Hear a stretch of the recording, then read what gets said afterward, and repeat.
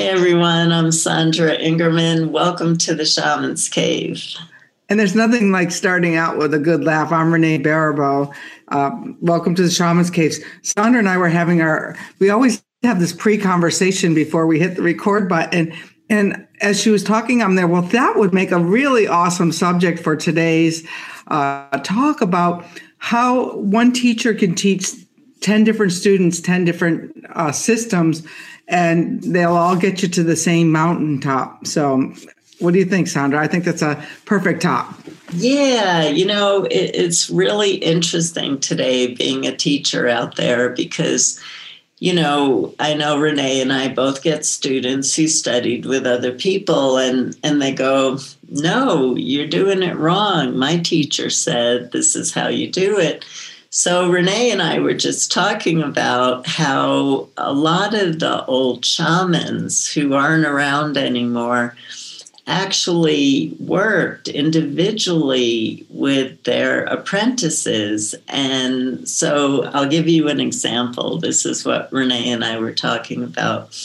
Back in the 1980s, when I got into shamanism and I got into the tarot, I also was interested in shamanism from the Huichol tradition. And at my school where I was going, Prem Das, who has an Indian name, but he got that special circumstances in India.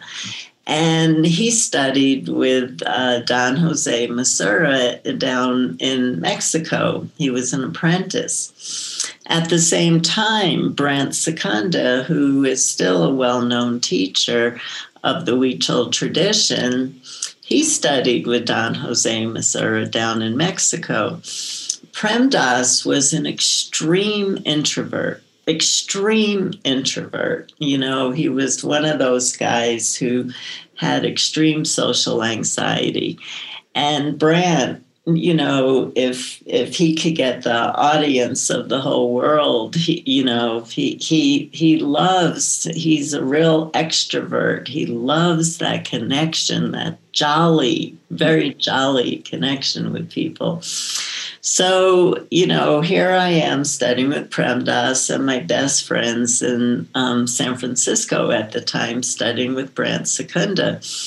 So we had learned how to make prayer arrows where you take a stick and you wrap different color yarn and you leave it in nature with your wishes far away from people with chocolate, which I do not recommend because animals will die eating the chocolate that we make these days.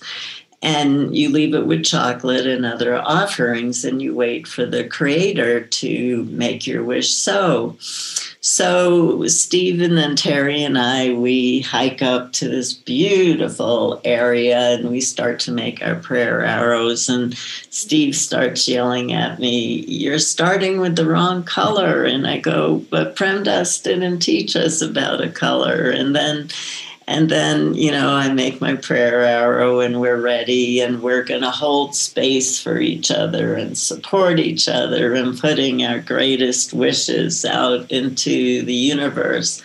And I put mine down in silence. And Steve and Terry go, "What are you doing?" And I said, "Well, Prem Das said you never share your wish, ever. Never share your wish. You leave it. It's between you and the Creator." But Brant taught them that the only way the Creator will manifest your wish is to scream it as loud as you possibly can. Now, this is a dramatic story. It's a dramatic story, but I can't tell you how many students that Renee, myself, and other shamanic teachers are working with who studied with a teacher who had their own way. Their teacher taught them something for their personality. I watched Michael Harner completely go 360 degrees in his teachings when he started to see that some of his students were not understanding the power of the teachings. And so some of my challenges is when I work with people from the foundation is being able to open up the doorway to a safer way to step into the mysteries where the door had been closed down by a teacher. And so we really have to be careful about dogma. That is really crazy because it brought together first of all, I work with each of my teaching trainer apprentices very differently. And every single coaching client that I have, I work with very differently. And until we started talking about this today, it never even occurred to me how dogmatic some of these things could be. I know how the conversation started. I was talking about Elizabeth Jenkins, who if a lot of people who know of the Q'ero, the Inca traditions in Peru, well, Elizabeth Jenkins, her teacher and my teacher, I studied with Alberto, had two different teachers who had one teacher. And the story goes that this teacher gave them each half of the conversation. And then whatever, brilliance that Alberto put onto it, because he's created a wonderful program that probably has nothing to do with the Q'ero lineage that he was taught. He got you got the prayer arrow. So now you've added prayer arrows probably to some of your teachings along the way, because this is what we do. And the winds has given me teachings. And and when I was reading about the wind knots, you're supposed to tie your wind knots so nobody can see you when you're tying your wind knots. For those of you who don't know what a wind knot is, you tie your prayers into a string of rope, and then you untie it and give each prayer to the wind. The first one is a mild wind. The second one is a stronger wind. And the third one is when you need your world to tip upside down in order to get really moving towards a new goal. And so then even the biggest place where I learned this was when I was teaching students at the college. One chef taught them how to cut an onion a different way than I did. And I thought, no, there's only one way to dice an onion. And I was like, I've been dicing the onion the same way for 30 years. And all of a sudden, these kids are dicing it a different way. And then you just see how funny we are as human beings, that our way is the only way. Yeah. And that's the issue is my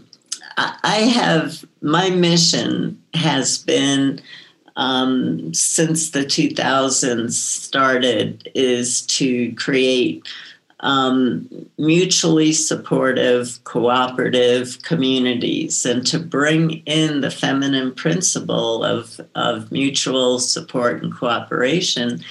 And I would say that out of everything I have done in my 40-year career, that is the place that I have failed and have been the most heavily challenged, because we still,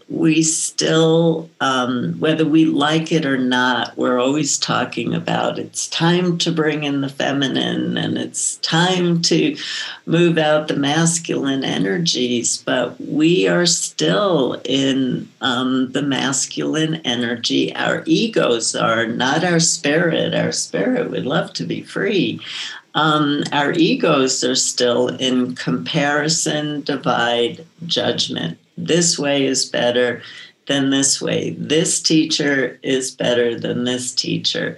This ceremony is more powerful than this ceremony. And the bottom line is, if we could all actually sit here and emanate the power of the divine, we would not be having this conversation, and we would not be living in the world that we're living in right now. We would live in a beautiful world right now. But we're still hooked in to the masculine because the feminine asks us to drop down to a different place inside of ourselves, and we haven't found that path yet. Well, we're getting there. I'm feeling like there's this big split. But if we were there, then we wouldn't have this podcast, and we wouldn't need to say, hey, hit the subscribe button.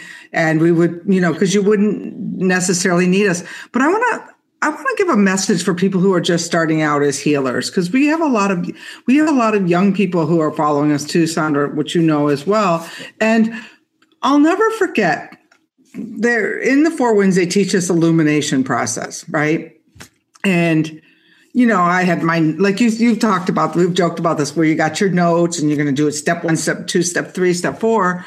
And there's nothing wrong with like cutting an onion, the prescribed way that the chef taught you. But I'll never forget, my work was to practice between classes. And I had somebody over on the floor, and literally they sat up and told me I was doing it wrong. They're like, well, go mind your own healing. I mean, get up off my floor. And, and we still, this person will wind up the room with crystals that you can feel 3 blocks away. One time when Florida Maya was here, she said, could you call her up and tell her to stop winding up those crystals? Like, It was like, and I just kind of show up. The wind brings me in, I'm like, okay, I'm trying to be more mindful of my ceremonies, because Sandra pointed out I can be a little windy and I come in like rushed. Then I realized I'm kind of windy that way. I think for me, it's the opposite. There's a lot of people build up to that ceremony, and I do the fire ceremony over the solstice to bring me down, because I can wind myself up enough for the year, and then I need it by the first, when I give the closing, I'm like right there. Right. Yeah. Well, the sad thing is I think a lot of the practitioners I train really dislike me, because their clients come in for soul retrievals, and they'll actually take out my book and they'll say, but Sandra does it like this. You're doing it wrong. This is how so they treat it like a Bible, and they compare it. And I try to explain to them in my workshops that my clients do the same thing to me. I will never forget, ever forget. We're going back 20 years, and I won't forget this. A client sitting next from me and saying, but on page 78 of your book, you said, and, I appreciate it. I've had amazing client sessions, and my healing practice has been something I'm the most proud of the people who I've been able to help, and the kinds of people, and the suffering, and what they sacrifice to work with me. And I'm not talking financial, and how hard they worked. It's what I'm the most proud of. But we have to tell these funny stories, and we also have to tell these stories, because what's happening, and we've talked about this before, is shamanic practitioners are becoming like a factory. And there's a danger, there's a shadow side in that, because shamans are a vessel of their helping spirits. They're only a vessel of their helping spirits. They never make a decision. They don't make a decision that the green yarn goes on first on your prayer stick, or what Sandra Ingerman said on page 78. They don't know what Sandra Ingerman said on page 78. They see the client from the divine realms. And from the divine realms, they're telling you what to do to heal the client. And we're referring back to other teachers. That's the point of this. The point of this is shamanism is direct revelation and a spirit-driven system. And teachers are wonderful. Renee and I love to teach. But what all we can do is open the door so that you have your unique relationship with your helping spirits.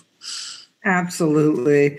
I always say, spirit does not need a shaman to do the healing, or any other person for that matter. I mean, you hear about people who have a spontaneous awakening.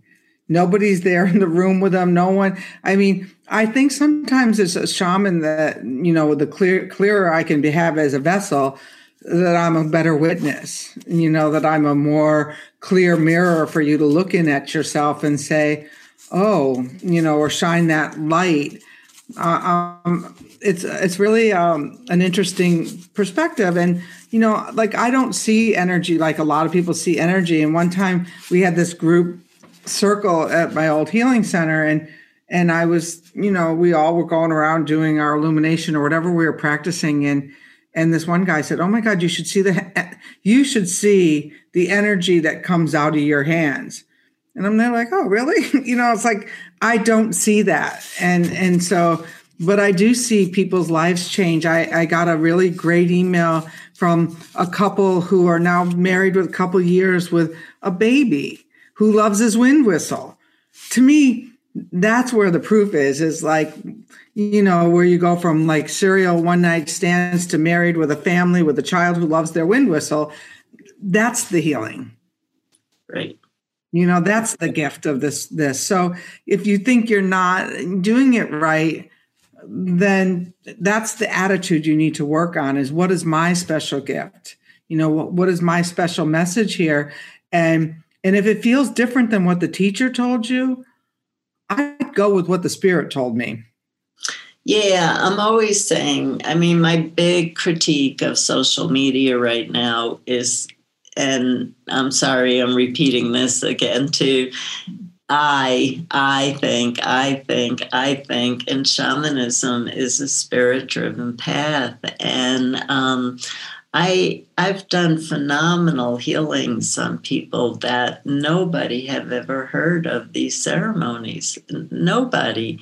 They were specific for that person. And I get performance anxiety still. 40 years of seeing clients, I still get performance anxiety.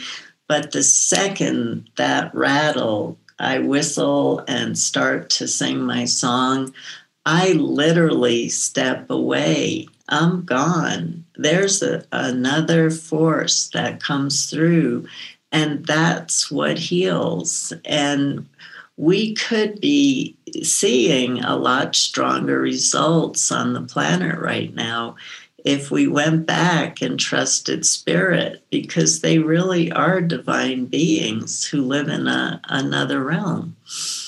Yeah, I move out of the way too. When I do my soul card readings for people will call me up. You said that I was going to do this and blah, blah, blah, blah, blah, blah, blah, blah. And I don't remember, because I usually, I step out of the way. And I think that was one of the reasons I first took to the healing work, Sandra, was because I really liked how it made me come present in my own self and then step out of the way. And like, oh, I became the witness of what was going on. And I was like, well, that was pretty cool. I was like, oh, that was really cool. Huh. Well, yeah, and I always tell my students in every class, if you are ever tired after you do a shamanic healing, then you did it wrong. We talk about there is no right or wrong, but there are a couple of things you can do wrong.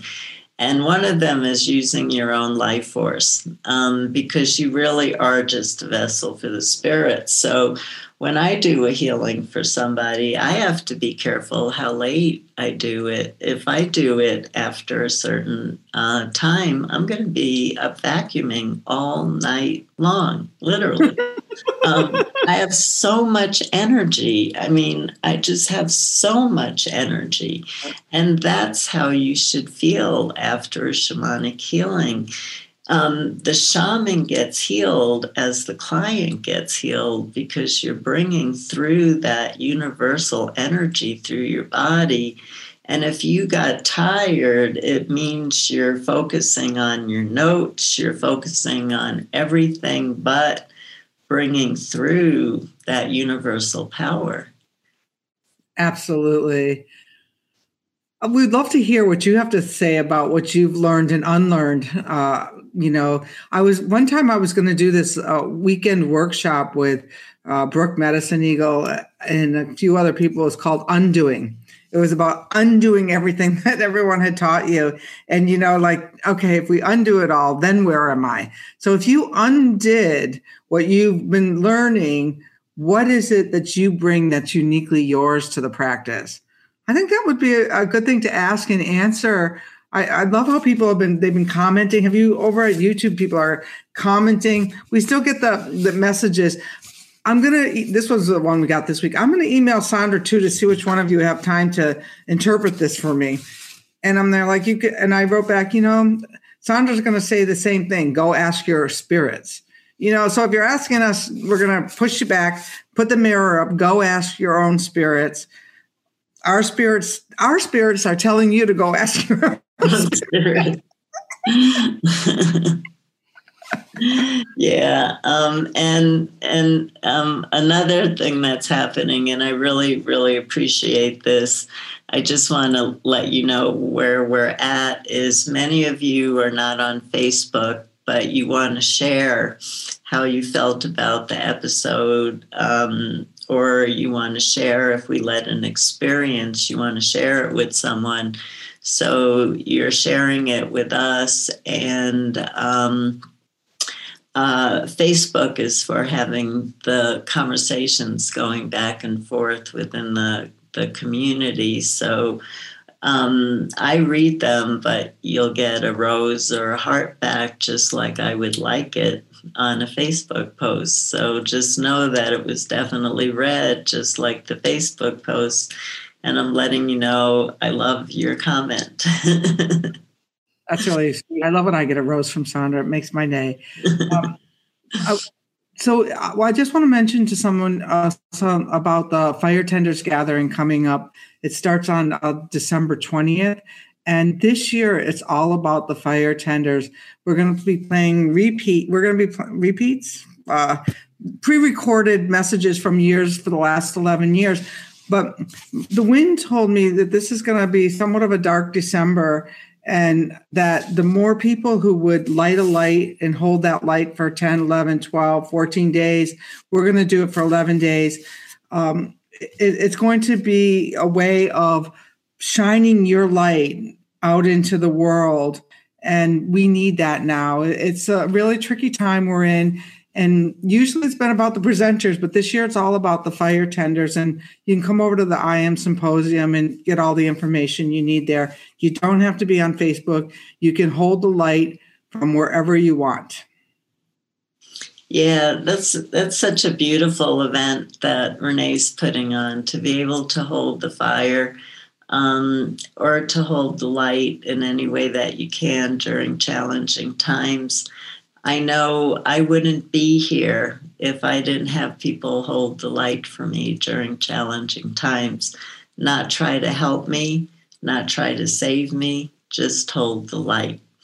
And that's what's kept me moving forward, was knowing who was holding the light. So join Renee and the fire tenders and hold the light for the challenges that we're in right now.